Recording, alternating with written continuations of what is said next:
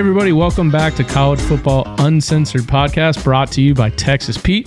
Down, set, sauce like you mean it. Visit TexasPete.com, enter promo code Saturday Down South to take 20% off your orders for any other sauces or apparel. Again, promo code Saturday Down South, TexasPete.com. I'm your host, Tyler Huck. This is Chris Marler. Chris, I'm back. I'm back in the saddle. Things were a little hairy this weekend. I mean, we both had a big weekend. I cut my hair by myself. Yeah, I just got tired of it. It was too much. By yourself? Too much. I mean, yeah, I was going to get a great clips, but I was like, you know what? I'll just do it myself. I'll pocket the $14. I mean, yeah, like also, I don't know why they hide the prices on there because it is literally like $11 to $13, like every single thing you get.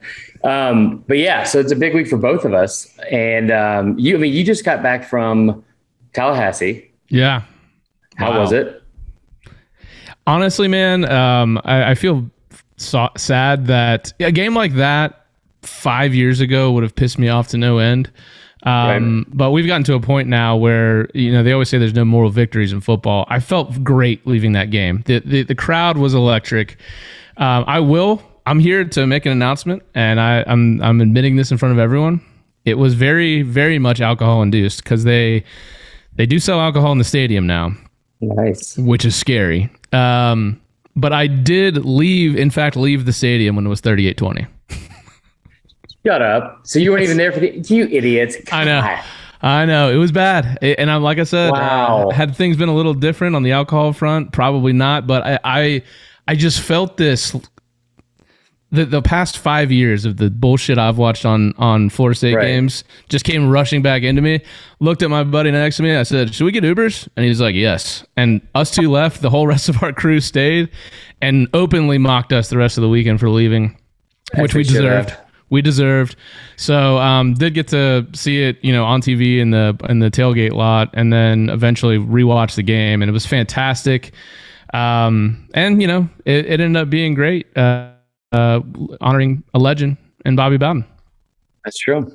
Yeah, so big weekend. Cool. Speaking of legends, Chris, let's talk about legendary flavors. Ooh.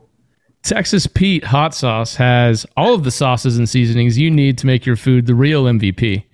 Try some Texas Pete original hot sauce, dust dry seasoning, buffalo wing sauce, green pepper sauce, barbecue sauce, and more. Game day grub or any day grub deserves some Texas Pete. Mentioned it in the beginning, Chris. I love Texas Pete. Use it on pretty much everything. It's kind of embarrassing what I use it on. It's like eggs, pizza, cereal. It doesn't matter. Texas Pete on cereal. That's a bit much. Yeah, I mean, I might have made that one up. I use it as hair gel sometimes. Pre-workout. That's another thing. Yeah. If anybody needs a haircut, like I got a side hustle going on right now. I'll undercut the shit out of Great Clips. So it's $9. Anybody wants one can get one. But yes, I love Texas Pete. It is my favorite. Also, you got to say the Texas Pete dust like the right way. You can say Texas Pete dust.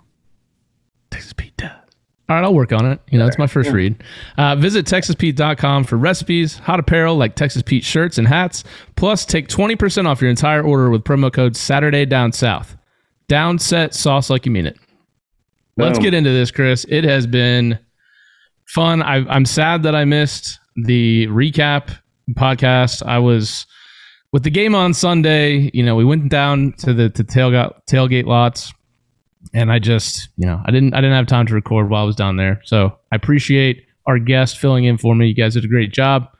Last week was crazy though, man. What a fun week. I will say though, there was some disappointing games. I was so hyped up for that Clemson Georgia game, and while the defense was a hell of a just show, honestly, between both teams, right. I don't love 10-3 games. I mean, no one does, but it's also. I thought it was a great game. Like as soon as they had that pick six, I felt like it was over, just because the way that those offenses were playing. But we'll get into it. We've already recapped it a little bit, and what we do need to do is, we haven't done this together yet because you were gone, is get into our top 5 hot takes, our Texas Pete top 5 hot takes from week 1, like overreactions, prisoner of the moment. Like, what do you have? Well, I'll come right out. I don't even know if this is a hot take. I think Vandy might go defeated. 0-12. Just defeated. Just defeated. Yeah, I think that's a very lukewarm take. That's like a Texas Pete mild take. That's not even. I mean, right. Like they got absolutely trounced by East Tennessee State University, the Fighting Kenny Chesneys. Yeah, they've got 6 wins over FBS programs in their history. That was the 6th. Not good. How many of them were against Vandy? It's got to be like at least 4, right? I mean, okay. I mean, I like that. So I'm gonna go in a different direction here. Something I was pretty opposed to at the start of the year. Tennessee's going to go bowling. Really? I mean, that Vegas line threw us off so much. Like the 6 wins, they didn't look great in game 1, right? Like Joe Milton didn't look fantastic. He was up and down. However, the first 2 drives, I was completely sold on Heupel. And I think, 38-6, that game wasn't really closer than that necessarily. It wasn't as much of a blowout as like the score would tell you. I was surprised that they ran for over 300 yards in Heupel's offense. But I mean, like if you're a Tennessee fan, you come out of the gates, I mean, right down the field, first drive, 12 plays, 75 yards, touchdown. Like, and anytime the ball is thrown from one person's hand into the air and it doesn't land in the opposing team's hands. Yes. That's a win. I mean, like if you look at some of the games last year with Jared Garantano, I mean, I think that was a huge plus for Tennessee. So there you go. All right. This is a little bit hotter than maybe a lukewarm take, but I'm going to go Bryce Young will be one of the finalists in New York, if it is there this year, for the Heisman ceremony. As a freshman who had barely played at all, looked incredible against Miami. I mean, you compare his outing versus CJ Stroud, and I know CJ Stroud got way better as the game went on, but Bryce Young looked comfortable and competent from first snap. And I just think, given the team, given what they looked like on Saturday and what their future could look like as far as the playoffs are concerned, I think Bryce Young's going to be a Heisman finalist. Man, honestly, I would have disagreed with you like a week ago, but watching Bryce Young and that, like, I guess Bill O'Brien, he called a good game, right? And he basically, like, I would have assumed that Saban would have put him in like just not a game manager role, but throwing 38 times in your first start ever against a top 15 team. I did not see that happening. We talked about like beforehand, I think before the game last week, like extending the play and how good he is at that. I didn't realize he was going to do it on pretty much every play. Like, so that was kind of different, I guess, to watch. But yeah, he looked fantastic. And I think if they throw the ball like that, like just with the sheer amount of attempts that he had, I would assume he's going to end up there as a top 5 finalist. All right. What's your next hot take? All right. This is a hot take. Kentucky will win 10 games. 10? This is like a ghost pepper hot take. This is a very hot take. Yes. I think they're going to win 10 games. I am an absolute prisoner of the moment. Will Levis, Wan'Dale Robinson. You still have Chris Rodriguez. Chris Rodriguez goes for like just a ho-hum, 19 carries, 130 yards. They had 2 receivers go over 100 yards in that game. The way they were able to throw the ball is so different from what they were able to do last year. And I know it's Louisiana Monroe, right?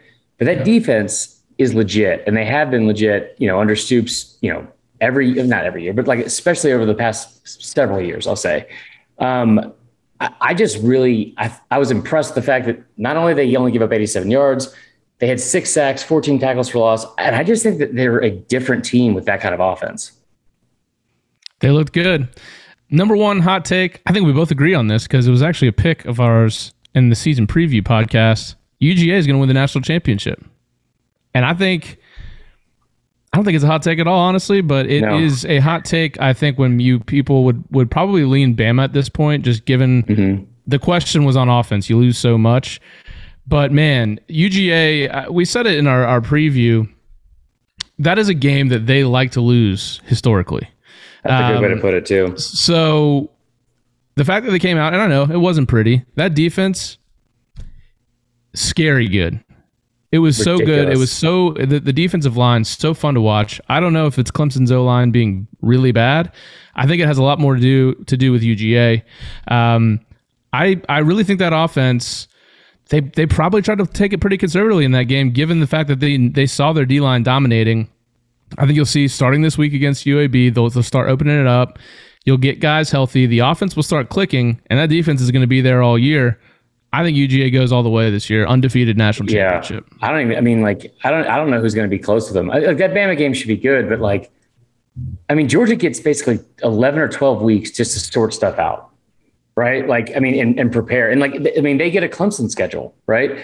And that's not really even a knock on Georgia because they're playing in the SEC and you can only, play the games that are on your schedule. And they opened up with the top 3 team in the country.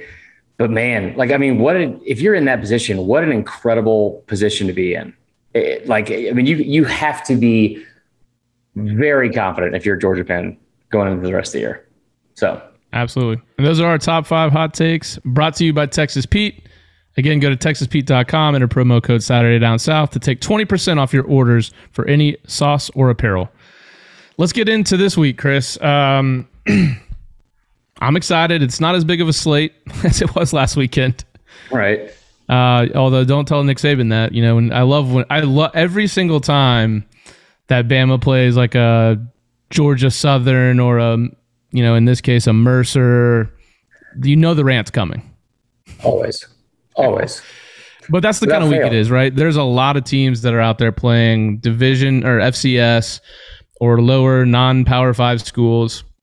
There are some really good matchups, though, especially in the SEC, honestly. And maybe they're not the higher ranked teams, but I think there's some really close matchups. And given where the spreads are, I think Vegas agrees that we're excited about. And when we did our preview pod at the beginning of this month, or I guess in August, there's some games this week that we circled that were make or break games for some teams. And so, but anyways, what are you excited about for week 2? Honestly, man, I'm really excited for that Mizzou Kentucky game just because I want to see, I feel like this is like the new, it's like the really, really, really Kmart version of Tennessee, Florida back in the 90s. Whoever wins this is not going to win the SEC East or the SEC, but it will most likely be second or maybe third place. Third place or maybe second place. I just was really impressed with Kentucky in week 1. I was not that impressed with Mizzou in week 1 against Central Michigan, but I also think, Eli Drinkwitz has been a really good coach. And they beat Kentucky last year. And, I think they lost the year before, but Kentucky and Mizzou has been a pretty good game outside of that 2019 game. It was 29-7 the past several years. And I just feel like this year there's a lot riding on it because if you lose, you're not out of it by any means, but starting 0-1 or 1-1, it's just going to be an uphill, battle the rest of the year. I totally agree. I'm really looking forward to seeing which teams you should get better from week 1 to week 2. And I think there's a lot of overreactions after a week 1 every single year. This year, is it Kentucky's offense we just talked about? Could it be, in my case, Florida State? Maybe Notre Dame's just not that great. We really don't know. It could be Washington losing to an FCS school. Maybe that was just one horribly bad game, and they go out and they beat Michigan this week. Right. Iowa State looked not very great. I picked them for my playoff, and they almost lost to Northern Iowa. So yeah, not great. Is there a lot of overreaction? Do things come back to the middle? Do some of these teams that we thought were going to be good that had bad week 1s, do they come back to center? Do some of the teams that maybe played above their head come back to center? Mm-hmm. It should be. We're going to find out a lot more about teams this week than I think we found out last week. Yeah, I'd agree with that. I think one game in particular that I'm looking forward to that is that Mississippi State NC State game, because Mississippi State looked about as bad as you could look for a lot of that game, right? It's the largest comeback in school history, but you don't want to have that against Louisiana Tech in game 1, and they couldn't have skated by or gotten by the skin of their teeth anymore. The missed field goal hitting the crossbar. Good God. I will say that I think it'll be interesting to see if they do make an adjustment this week, because they're going up against an NC State team that kind of have the opposite. They played a really, really bad South Florida team. And Florida gets them this weekend. That might be hammer. Yeah, that might be hammer Florida. But because USF has been awful. I think they went they won their first game, I want to say, last year, and then they lost their last 8 or 9 in a row. And I mean, and they've been getting just waxed, I feel like. So it's not a great tune-up, I feel like, if you're going to go into what would hopefully be a hostile environment. You're going on the road into an SEC stadium. I'm kind of shocked that they're a favorite. I mean, like, they probably should be, right? Like, they should be favored after what we saw last week.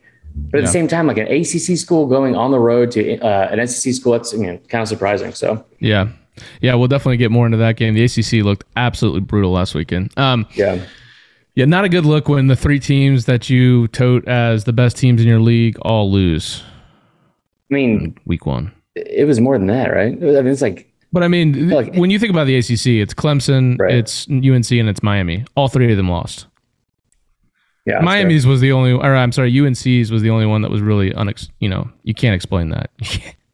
But hey, it was one of the picks. We said we brought it up last week as a pick. As I said, very tough to go into Virginia Tech on Friday night and win. So yeah, you had a really good week with your picks. I did not. I did. Let's get into this week's slate. Let's start Dowdy Ficklin Stadium, Greenville. Hold on, I want to get into the. It just means less. We got to get into the. What do you call it? So the SEC games, what we want to see, the ones like we're not going to cover. So it is like it's like week 13, but it's in week 2, cupcake week. As far as Auburn goes, I know they're playing Alabama State. I want to see what Bo Nix looks like this week. Like if there's any kind of consistency, and if so, his first 2 games he wouldn't have played anybody, right? But I mean, the confidence he would have to have if he puts on anywhere close to the performance he had last week, going into Happy Valley next week, I think that would be huge. Bama lost at one point 3 different defensive starters during that game. Tough news on Chris Allen. Yeah, awful. And so, can they stay healthy? They don't really have a test next week, but, you have Ole Miss coming up at the start of October. Can they stay healthy enough to get through? It's a pretty difficult. I say they don't have a test. They have Florida next week, so they do have a test. It's a pretty difficult, I think, first half of the season for them. So I want to see how that goes. A&M, just from a gambling standpoint, they're a 17-point favorite. Jimbo's 9-1 against the spread against non-conference opponents at A&M. And last but not least, there was another one I wrote down. I can't remember. UAB Georgia, to me.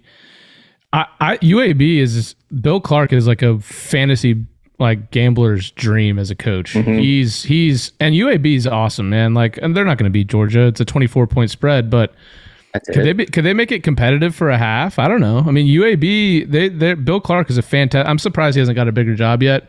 And how do they respond? Georgia coming off that absolute bloodbath of a defensive battle. Sleepy 3:30 game, UAB, non-Power 5 component. How do they look? If you're a championship team, you come out against UAB and you cover that spread. Right. That's a game I feel like or a spot they've struggled in the past couple of years. So I'd be interested to look at that because if they beat UAB by 30 plus, mm-hmm. I'm going to be all in on Georgia. I mean, we already are, but yeah, yes, I would agree with you. Even more. Yeah, there you go. All right, let's get into the actual games we're gonna break down this week. Dive into Dowdy Ficklin Stadium, Greenville, South Carolina. Dowdy Ficklin Stadium. If that ain't an SEC stadium name, I don't know what is. It is not. It is not at all. I know, but it should be. I mean, Dowdy Ficklin is much better than Kroger Field. I'll tell you that much. It sounds like somebody who just is always sitting on their front porch and never wearing shoes. In my opinion. This game is on Saturday, September 11th, 12 p.m. Eastern Time on ESPN2. South Carolina at East Carolina. South Carolina currently a 2-point favorite, over under 56.5. This is the first time ECU will host South Carolina since 1997. Last time that happened, 26-0 shutout loss for ECU at home. They've lost 4 straight meetings versus South Carolina. What'd you think about South Carolina, Chris? I didn't get your opinion on them. I thought they looked pretty good against Eastern Illinois. They look great, man. Eastern Illinois is not only an FCS opponent, but one of the worst FCS teams that are out there. So I don't know how much you can learn from that game. They played some beamer ball, though, brother. You got a couple block punts, couple defensive scores. Mm-hmm. That's beamer all the way, boy. Zeb Nolan is now tied for the lead in passing touchdowns in the SEC. Zeb Nolan with Bryce Young. I'm so bummed that we forgot to talk about him last week. Yeah, I mean let's just get into it this week, because like that whole situation to me is hilarious, and mainly because of the fact that, like, I've joked around about this before. South Carolina has like just the whitest sounding quarterback room imaginable, right? Yeah. It's like Colton, Connor, Luke, Jason. And then you have like Zeb. Somebody with a Z comes in, and it just like, it reminds me so much of like every shitty like high school drama TV show. Like, this guy with a Z in his name pulls up. He's a new kid in school. Probably he's like, for whatever reason, he's like a year or two older than everyone else. And they never explain why. And then, like, he probably drives like a fucking Camaro. And for whatever reason, Shane Beamer is just like absolutely fascinated with this guy. Like, doesn't care about Luke anymore. Zeb, like the new kid, probably has frosted tips. All about it. Well, I thought the story, they didn't have Harris. And right. Zaquandre White stepped in and looked fantastic. 12 carries, 128 yards, a touchdown. Big thing for South Carolina this week. Is Doty healthy for this game? He said he expects to play. Okay, so do we think that he'll play, but not like almost kind of like a Mackenzie Milton deal last week, where like he came in because he was healthy enough, but really wasn't healthy enough to take a majority of the snaps? Do we know that yet? Because I think it's really going to change, honestly, my pick on the game, depending. So for me, I don't think it will, because like ECU, you're talking about like they open up with App State, right? They lose 33-19. They scored a garbage time touchdown with like 2 minutes and 10 seconds left or something like that. So the game wasn't even that close, Mm-hmm. They gave up 485 yards to App State. Not great, Bob. No, and 226 of it was on the ground, and they gave up 6.4 yards per carry. So I honestly don't give a shit who is starting a quarterback, because you have three running backs back there. I don't know like how healthy Kevin Harris is, but Zaquandre Wright looked fantastic last week. Led the team in receiving and rushing. If Marshawn Lloyd is back, or he can, he's at least like serviceable, you can rotate those guys all day, just all day. And I think that, like this is a game they should win. Like, from like a program standpoint, they should win. You're a 2-point favorite. I like them on the road. They are they're young in the fact that like into Beamer ball, into like Beamer's like coaching era. But I mean, this is a game they should still win. Yeah. Well, they should. I mean, but the line is just so weird, right? I mean, ECU +2. Just, you would think South Carolina would be a bigger favorite, especially after ECU's performance last week. I mean, right.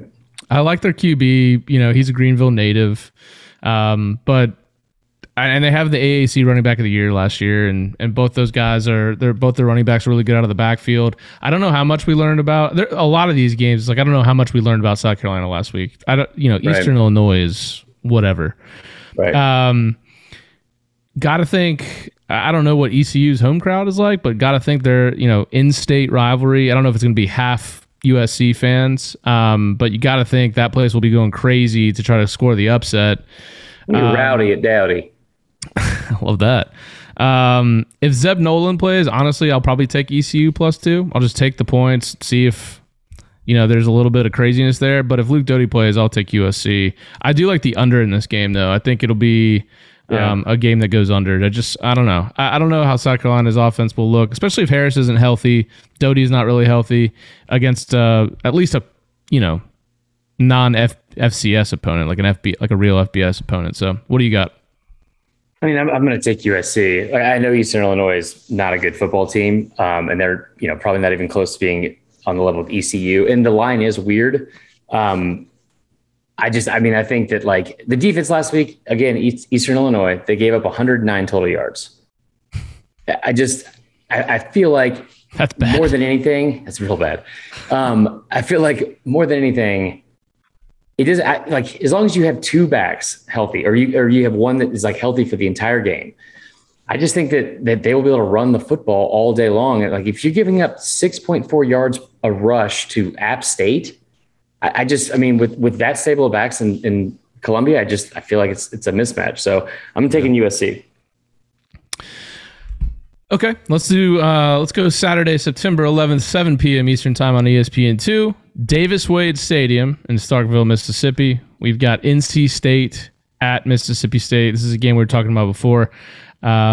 Mississippi State currently, 2.5 point underdogs, over under 55.5. NC State head coach Dave Doeren has actually gone up against Leach 4 times in the past. Right. He was on the coaching staff at Kansas, going against Leach at Texas Tech. NC State looked really good last week. One of my picks that I just lightly dropped on the pod, we didn't even get into it, was NC State minus 19. I thought they'd beat them by 3 touchdowns maybe. They won 45-0 against USF. And I get it. We talked about it. USF, not that great. They're still an FBS opponent, and they didn't score a point.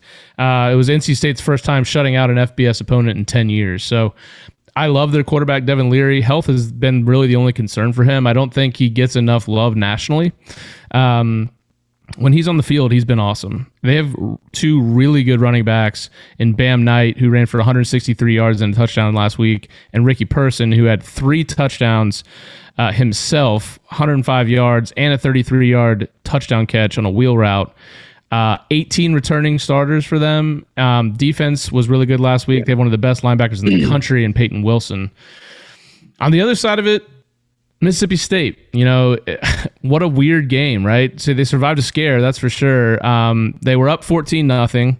They gave up 34 unanswered points to Louisiana Tech, and then had their largest comeback to win in school history after being down 20 points in the fourth quarter. Coming back, you said it, they won on a missed 46-yard field goal that hit the crossbar. They turned the ball over 4 times. They committed 12 penalties. They had 12 times. They had 6 times. Oh, okay. That must have been just 4 picks. They had 5 fumbles and 1 interception. Jesus. Yeah. They had 12 penalties. They didn't look sharp. Now, Will Rogers looked great. I agree. I thought he looked really good through the air. 39 for 47, 370 yards, 3 touchdowns. They just haven't shown consistency much under Leach yet. And I get it. He's still turning the team around. I mean, he just came in last year as a first-year head coach in a pandemic year. But they just haven't been consistent. Yeah, that's fair. And it was all that was in one game. Right. Just encapsulated in one game. 5 fumbles is outrageous. There's a little bit of luck factor there as well. For sure, but you're also you're a passing offense. Like it's an air raid. Yeah. How are you fumbling that much? That makes no sense at all. NC State, they've lost 8 of their last 9 to the SEC. They're 8-3 though against the spread in their last 11. Mississippi State is actually only 1-5 against the spread in their last 6 games at home. I just go back to the fact that Mississippi State having 6 turnovers, and you brought up like the penalties too, 12 penalties. I mean, it was a very, very poorly, I don't want to say poorly coached, but I mean, poorly disciplined team and first game, right? I would assume that would be corrected. But you look at NC State's last 4 games, right? Going into 2000, because keep in mind, they played a SEC team in their bowl game. They played Kentucky. They lost 21-23. They beat Georgia Tech before that, 23-13. They beat Syracuse before that, 36-29, and then Liberty 15-14. 15, 23, 21. And that 21 against in Kentucky in the bowl game was, again, a touchdown that was scored like in the last minute of the game. I don't know if they're going to be able to keep up like the pace they had in their first game with the 45 points. They do return 18 starters, like you said. I think they're like an underrated team in a lot of ways, but going on the road against an SEC team and being favored, I just have to think that'll be enough motivation for Mississippi State.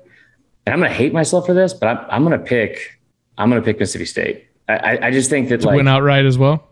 Yeah. I mean, I don't trust NC State. Like, I mean, Dave Doeren, he's played against SEC teams. Like I watched that Kentucky game last year. I think it was what was it? The Gator Bowl or whatever it was. Like Kentucky was a one-dimensional offense, completely one-dimensional, and they were able to beat you. I don't think that Mississippi State's defense is not bad. Like despite what happened last week, also, if you're having 6 turnovers, I'm sure you're not getting like the same amount of rest, probably some short field position as well. So I'm going to take Mississippi State outright. I think that like if they clean up any of that, right? Like the penalties, there's no way they're going to have 6 turnovers. If they have 5 fucking fumbles in this game, I mean, it'd be impressive for one, because that would be 10 in 2 games. But I mean, I just think that kind of stuff is so like not easily fixed, but quickly fixed. So I'm going to go with Mississippi State. Well, the Sharps seem to like your pick. Mississippi State getting 16% of the bets and 44% of the money. So that means there's some big money being bet on them. And also Sharps are looking like they're on Mississippi State as well. So I don't like that for my pick, but my pick of NC State to cover this red and win the game is not necessarily bet on because of last week either. When we were doing our preview pods, I was saying NC State, watch out for that game, because Devin Leary, he wasn't the quarterback for most of the year last year. They're a completely different team with him at the helm. He's healthy, and as long as he's healthy, I like NC State in a lot of games that they play in. He's healthy for this game, so I like NC State to win and cover. I also like the under in this game. Yeah, I think both defenses are pretty good. Yeah. Despite the score last week, like you said, with Mississippi State, I think you turn the ball over that many times, you're going to have short fields. And so, they're probably going to score a little bit more than they should have. So, yeah, agreed. All right. Let's go to the Johnny Majors Classic here, Chris. Goodness. This game is, I don't, there's like nothing about this game that makes me want to bet on it at all. I tend to agree with you. Saturday, September 11th at 12 p.m. on ESPN, Neyland Stadium. It's the Johnny Majors Classic. Tennessee against Pitt. At Tennessee, it's at home, obviously. Tennessee 3-point underdogs at home, over under 56.5. The Johnny Majors Classic. It's a 2-game series that the teams signed up to play. This is the first of 2 that was put together to honor the late Johnny Majors, who coached at Pitt in the 70s. So first he played for Tennessee, where he was an All-American running back in the 50s. Then he coached at Pitt in the 70s, won a title there behind Tony Dorsett. Spent 16 seasons back at his alma mater, Tennessee, then went back to Pitt. So that's hence the Johnny Majors Classic. But it's the first time the two teams have played each other in 38 years. We talked about Tennessee a little bit earlier in our Texas Pete Hot Take segment. I thought they looked okay, man. They played a horrible team. They didn't cover the spread. Joe Milton, I don't know. He didn't look very good in my eyes. He did have 3 touchdowns total, 2 of them rushing. I don't love the matchup for him because I do like Narduzzi as a defensive mind. Right. He's just not very accurate, and Heupel's offense requires hitting shot plays. And he loves that. He loves for the big play, and Milton's just not that accurate. I mean, the 2 running backs looked pretty good last week. Both went over 100 yards. They only allowed 219 yards total as a defense, but again, you're playing Bowling Green. Yeah, I didn't realize how bad Bowling Green was. Yeah, they're one of the worst FBS teams in the country. Anything that you want to say on Tennessee before I talk a little bit about Pitt?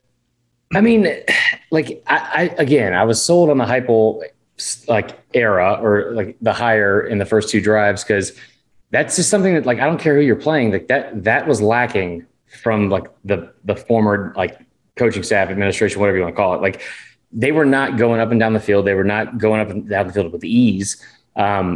And Milton looked okay on the first drive. I thought, I think he was like 4 or 5 or like 6 or 7. He definitely did not have a good game as a whole, like at all. Again, surprised they were able to run, or they ran the ball like for over 300 yards instead of passing, because like in a Heupel offense, I assumed that it was going to be the opposite of that. Right. I just like another SEC team as an underdog, but I feel like this one's kind of warranted. Tennessee is like 7 and actually that's an Arkansas stat. Tennessee has been not great like the past several years, right? It doesn't matter who they're playing, like if it's home or away. It's hard to like pick them in this spot, but at the same time, you're talking about a Pitt team. They lost like a decent amount up front, like off that D line, which was like a fantastic D line that like were both those guys that were like leaders in like the entire country in sacks and tackles for loss last year. I do like Narduzzi with the defense. I'll tell you what, another part with Pitt is you look at their their actual their last 4 wins, because for the last 5 games, one of them included Clemson. So I'm gonna take that one out, right? Yeah. But they won 4 of the last 5 games, not including Clemson game, and they've averaged 43.3 points per game in those games. So because their quarterback's been there for like 17 years. Always at Pitt, always. And he's from Pitt. Like he's like I feel like every Pitt quarterback is not only from Pittsburgh, but he's like, yeah, he lives across the street from the stadium. He grew up in the concession stand. It's like ridiculous. Yeah. I think Pitt's a better team than Tennessee. But if you're going into 109,000 people, if Neyland is like rocking, that's gonna be tough. Yeah, it is. And I like Kenny Pickett, their quarterback. He is a vet. I think he's probably been in school for at least 6 years at this point. They played UMass last week, which is also they probably battle Bowling Green for the worst FBS team in the country. But they were 7 yards per play, generated 5 sacks, spread the ball around to a bunch of different receivers. They look pretty good.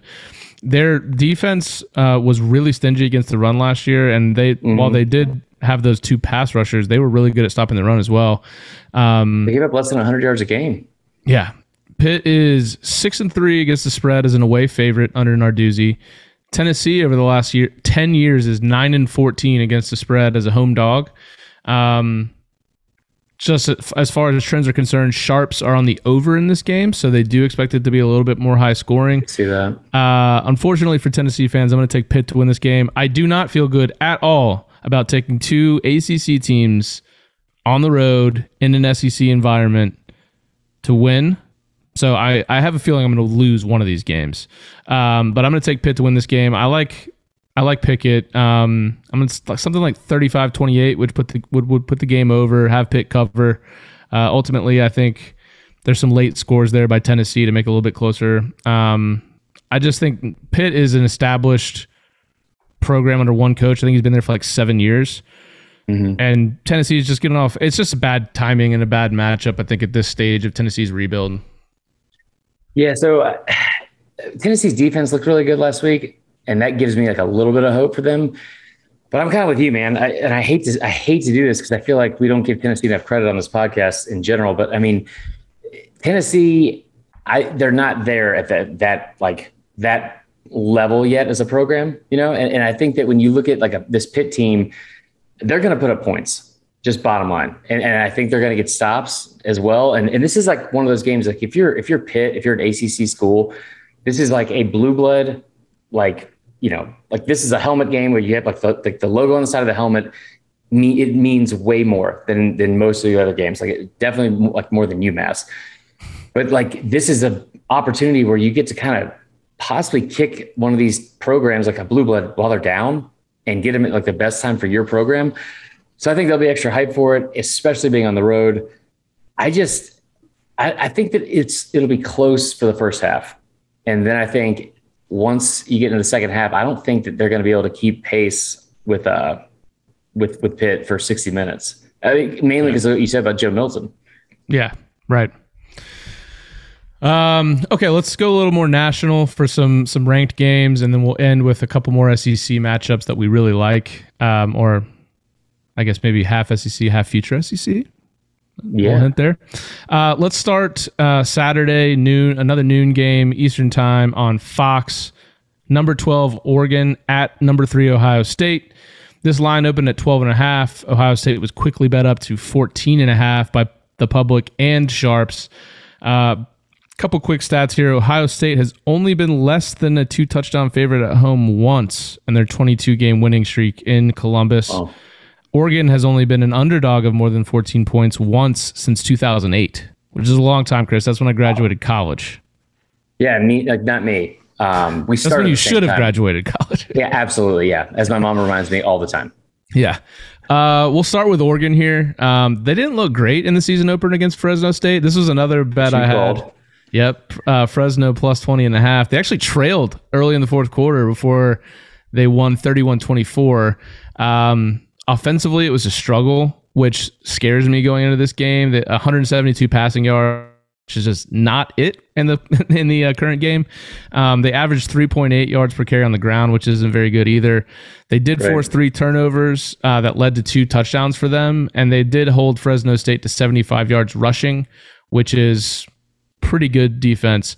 But there's huge news in this game. Kayvon Thibodeau, who's a future guaranteed top 5 pick, sprained his ankle in the Fresno State game, and he is questionable for this game. And when I've been listening to coverage of the game, it sounds like they're planning on not having him.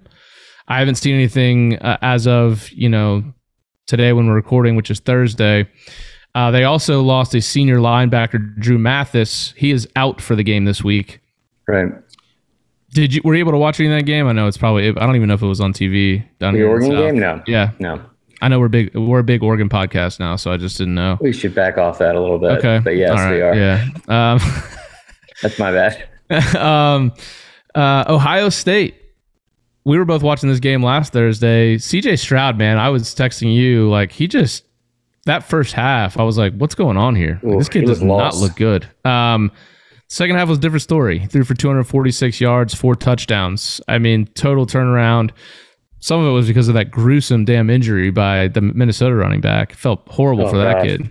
Awful. They were a big play offense. Most of their damage came on big plays. 4 of their 5 touchdowns on offense were 56 yards or longer. So they're just taking shots with those ridiculous receivers. Chris Olave, Garrett Wilson combined for 197 yards and 3 touchdowns. Told the podcast, you got to watch out for Travion Henderson, true freshman, took a screen pass 70 yards to the house. They didn't look great on defense, honestly, against Minnesota. They have 7 first-time starters on defense, including 2 freshman corners. So I kind of like the over in this game, but what are you looking at for this game as far as betting is concerned? I mean, honestly, 14 points is a lot for a team like Oregon that is a perennial top 15 team. I think they're really well coached under somebody like Mario Cristobal. It's weird thinking they're like a defense first, but you're already without the best player in the country, right? There's no way he's going to be able to suit up and play. Going to Ohio State, you have a first-year starter at quarterback for Oregon. You're going to Columbus. It's well over 100,000 people. You talk about like a year ago, you're playing in front of empty stadiums, especially in the Pac-12, and you have before that QB was playing for BC, so he was probably playing in front of 20,000 people again a year. Exactly. A week. So that's just such a big difference. And if you struggle with Fresno State, I just feel Ohio State does what they always do, and they did what they always do against Minnesota, which seems like they get our hopes up that they might lose. It's like a really close first half. And then in the second half, talent takes over and they just pull away. I think when you have more eyes, watching this game, it's nationally televised. Obviously, I know the last game was too, but a big matchup between the best team most likely from the Pac-12 and then obviously the best team from the Big Ten. I think Ryan Day just puts it together. I think this week, his game plan, because he's such a good offensive coach anyway. And CJ Stroud, if he put 2 halves together like he did last week, in the second half, oh my God! I mean, they would. Honestly, that's why I picked him to go to the national championship game, because they're going to be tough to beat because you have weapons everywhere. I'm going to take Ohio State to cover and win big. I think the play I would take is the over in this game. As far as what I feel most confident about, the total's gone over in 4 of Ohio State's last 5 games when playing as the favorite, and has gone over 4 in 6 of the last 7 games they've played in total. I hate that hook that has appeared at 14.5. I would probably make it a no bet. If I had to take a side, I would take Ohio State. I like Ryan Day a lot more than I like Mario Cristobal as a coach. Mario Cristobal has done a great job of recruiting at Oregon. They've had some of the best classes stacked on top of each other that they've ever had in program history. But Cristobal, I don't trust him as a game coach, in-game coach, nearly as much as I do Ryan Day. I mean, I take that game against Minnesota, for example. We knew that would be a pretty hostile environment for them to go into, and Minnesota under PJ Fleck is always kind of making moves. And that second half, they were ridiculous on offense. So, well, I mean, you think about the fact that CJ Stroud was the weak link like for Ohio State in the first half. I mean, he looked inconsistent. He looked like he didn't have any confidence. And you go into the second half with like, enough horses to like run the football not at will, but I mean, with like Travion Henderson, you've got a really good back. You've got a big offensive line. I think Minnesota's without their best defensive lineman as well. You could have just ran the ball and just gotten super, super conservative. And I think most coaches would have. Mm-hmm. Instead, they just started airing it out. And I think I forgot exactly what the wording was, but he said something to him. He was like, dude, I mean, you got this. Like, you're fine. Like these are throws that you've made 1,000 times. And he comes out in the second half, gets all of his confidence back, and just lights up Minnesota. I just think that I don't know if he puts two full halves together. I don't know if he it has like one of these like Justin Fields, Dwayne Haskins game where he's like 6 touchdowns. But in front of that many fans for the first time, like in 2 years, I don't see Oregon being able to keep their composure. Agreed. Next national game and last national game, number 10 Iowa at number 9 Iowa State.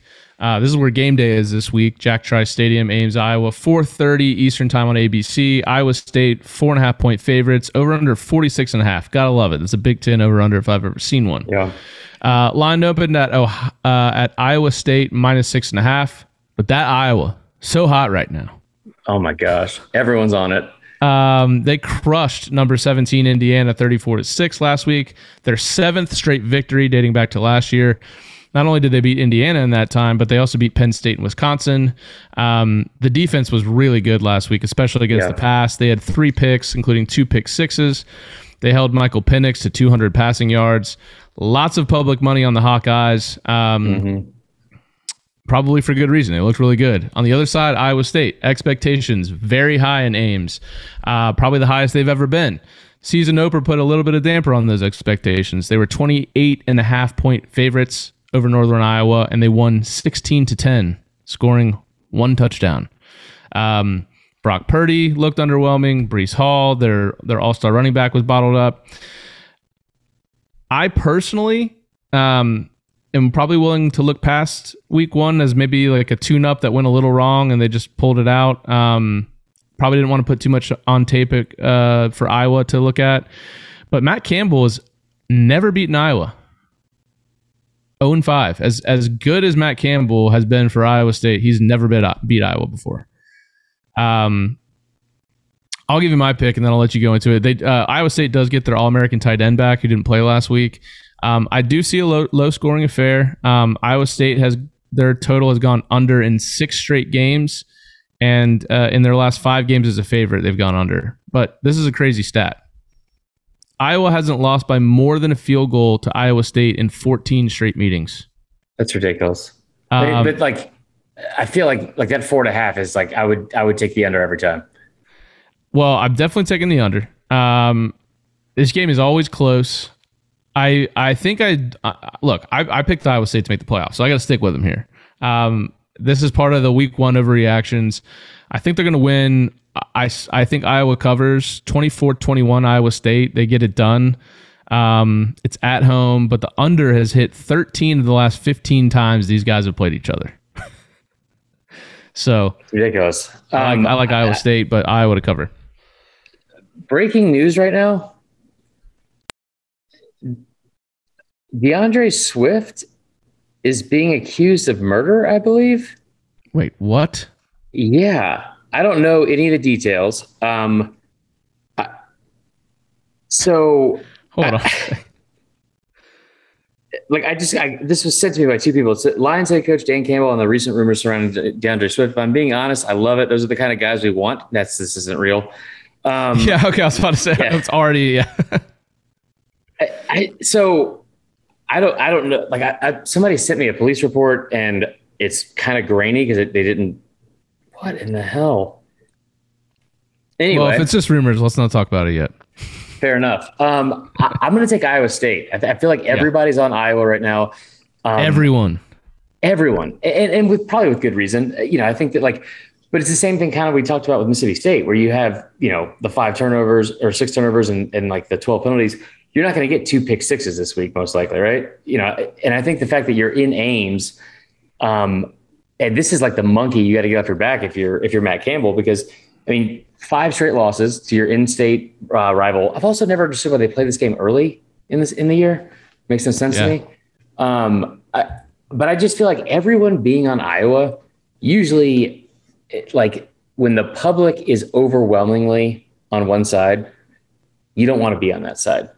Yeah. And I would definitely take Iowa State to cover. I love that understat you threw out there, but I'm going to take Iowa State like to win outright, because I feel like if you have, especially you brought it up at the start of the podcast, like teams improve the most, right, from week 1 to week 2.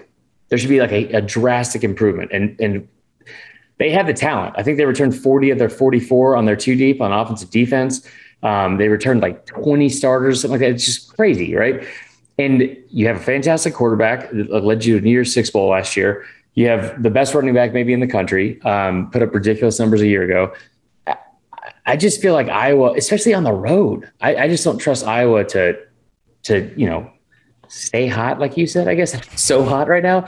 Iowa's so hot right now. It'll be an ugly game, I think. But of course, I said that last week, and it wasn't even close. All right, let's finish this off with 2 SEC games that I'm really intrigued by. The first one, we'll go all SEC matchup. Missouri at Kentucky, 7:30 this Saturday, September 11th on SEC Network at Kroger Field. Worst name in the SEC, in my opinion, of the field. Lexington, Kentucky. Kentucky currently a 5.5-point favorite, over under 56. Missouri last week, close game, weirdly, even without the shark humper. The shark humper didn't even coach in the game. He had emergency appendectomy surgery on the Wednesday before the game. So they win by 10 last week against Central Michigan. 34-24.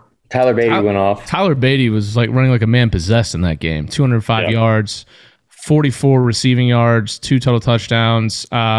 He's taking over for Larry Roundtree, it looks like, and they're just going to feed him the ball, it looks like. Right. Connor Bazelak, pretty good, efficient, no turnovers, 250 yards passing, 2 touchdowns, nothing really outstanding. Missouri had 9 sacks in that game, which is the most they've had since 2009. But, kind of an underwhelming performance from Missouri. And on the other side, Kentucky, man, their fans got to be excited after that first game. I mean, right. I'm sure they got a little nervous when the first pass that Levis ever made gets picked. But it was tipped, and outside of that, man, Liam Cohen's offense, Levis was incredible. 18 of 26 for 367 yards, 4 touchdowns. He did have the 1 pick, and their offense just different. A lot of motion, a lot of shifts, getting the ball out to playmakers. I'm surprised how quickly the offense was looking in sync, and regardless of opponent, right? I mean, right. Week 1, you had our boy Wandale, electric in the first game, 125 yards receiving, 2 touchdowns. Chris Rodriguez doing Chris Rodriguez things. Always. ULM, I mean, they suck. Terry Bowden's squad, they got a lot of work to do. They had 97 yards of offense, I think it was. Yeah, they had 87 total yards of offense. That is so bad. So bad. That's real bad. Steve Wilkes' defense, I mean, the staple is they want to stop the run. And if this was old Kentucky offense, that's what they did. So if it got shut down, they'd be in trouble. They're going to want to force Kentucky to win one-on-one matchups, and they didn't look great in the first game trying to do that against Central Michigan. I think with, Robinson, Josh Alley, who had a big game last week, Rodriguez, I think they're going to get it done against Missouri. This is one of those key games for both of these programs. Like, who's going to be right behind Georgia and Florida for third in the East and potentially start making that step up to try to compete with some of those guys. I feel like this matchup's going to go to Kentucky. I like that it's at home. I thought their new offense looked really good, and I thought Missouri's new defense didn't look so good. Again, I don't want to overreact too much to week 1, but and in that regard, I think there will be a little bit of a slowing down of the offense. I think this game will go under, but I like Kentucky to win by a touchdown. Yeah, I mean, I hate the 5.5 point spread. It's my least favorite. It's awful. Um, and I wonder how much of Mizzou's like week one performance was like maybe looking ahead to this game, because I mean this is a big matchup for both teams. Like we said, I just say what you want to about the name of that field, Kroger Field. Yeah. I just they Kentucky's different at home. I think it's huge that they get this matchup at home, especially when you're talking about like a brand new offense. We saw it obviously week one; they look fantastic, but you're going to have some it's like some speed bumps here, right? You're facing an SEC school. It's a team that is. I think they beat them last year like 20-10. They kind of ran all over them. I just feel like if you're Kentucky, right? Hold on one second. If you're Kentucky and you get this team like on their heels at all, which you can because Connor Bazelak's not going to go out there outside of that LSU game last year at the start of the season. I don't think he's a guy that's going to go out there and win you a ball game. I don't know if he has that it factor anyway. Will Levis absolutely does. And the fact that you're going to have to like match up with Ali and Robinson and then also figure out a way to stop Chris Rodriguez, like the fact they had two 100-yard receivers, which I don't know if that's ever happened in Kentucky history. And then you talk about the fact that they have a third who had 83 yards as well. They're spreading the ball around. They had more 30, I think it was 30-yard plus plays or 40-yard plus plays in that game than they did all last season. I mean, think about that. Yeah, that's crazy. So if they can be explosive again, which I think they can be, and again, this is like one of those where they're both circled on the calendar. I think Kentucky wins. I don't know. I don't want to say it's going to be big, but I kind of see it being like a double-digit win. I mean, honestly, yeah. Yeah, I mean, I think they definitely cover the spread, and I wouldn't be surprised if it was a double-digit. I like where Kentucky's headed right now. Yeah. Last game of the week, number 15, Texas at Arkansas, Saturday night, 7 p.m., ESPN, Donald W. Faithful Arkansas. Arkansas is a 7-point underdog at home, over under 56. Our boy Ty Richardson over there at the Morning Rush in ESPN Arkansas, when we did the preview for Arkansas, he said that it's going to be lit for this game over there in the Donald W. Reynolds Razorback Stadium. Texas opened as a 6-point favorite. Early betting has moved that to Texas -7. Let's start with Arkansas. Last week, they trailed Rice 10-7 at the half, and they were down 17-7 early in the third quarter. KJ Jefferson, I don't know your opinion. He didn't look great to start. No. They did end up rattling off 31 unanswered points and covered the 20-point spread. So if you were on Arkansas, that's a hell of a run there. But his legs, KJ Jefferson's, are his best attribute. I mean, ran for 89 yards, 2 touchdowns last week on only 9 carries. Treylon Burks came out. He admitted he was rusty in that game. He barely practiced leading up to that game in camp. So hopefully you'll get a better version of him for this game. You're going to need it. The defense forced 3 turnovers last week. What were your impressions of Arkansas last week? I mean, pretty bad, pretty underwhelming, right? And I think that, I think they forced all 3 turnovers in the fourth quarter. So again, it's almost like the theme of this week's episode is that like things that probably aren't going to stay the same as they were in week one. I don't know if they necessarily do that, but you look at like dating back to the start of last year, this Barry Odom defense. I mean, they've had a total of 16 interceptions. And a lot of that's like going to kind of come in bulk. Talk about the 6 that you had with Matt Corral. You talk about like you have 3 against Rice, like you said. What worries me is the fact that they were trailing in the fourth quarter. It wasn't just close, right? But they were trailing at home, and part of that maybe you're looking ahead, maybe. But I mean, I don't think you're at a place for that program where you're like you could do that, right? Where you can afford to do that. The offense was really concerning because I think the defense has some guys on there like Catalan and Grant Morgan, stuff like that. Like they have some playmakers and some like good ball players, right? Like all SEC caliber players. The offense without Treylon Burks looked pedestrian, like at best, right? I feel like, 7 points at home against a team that, Texas, they're not world beaters. They're not like Texas of the past. I saw like one breakdown of this, and they were talking about how the talent gap is just so big between Texas and Arkansas, like where each program is at right now. I don't know if that's necessarily that true, like from like a 22 standpoint. You know what I mean? Like where your starters are. I don't really know if that's true. You do have Bijan Robinson. You do have, he's one of the best backs. I think that what you're able to see from Sark with him, this is a back that's like put up a lot of rushing yards, right? He's put up a lot of numbers on the ground, but he had 4 receptions for 73 yards this past week as well, which is a difference, a different part of his game that we didn't really see as much last year.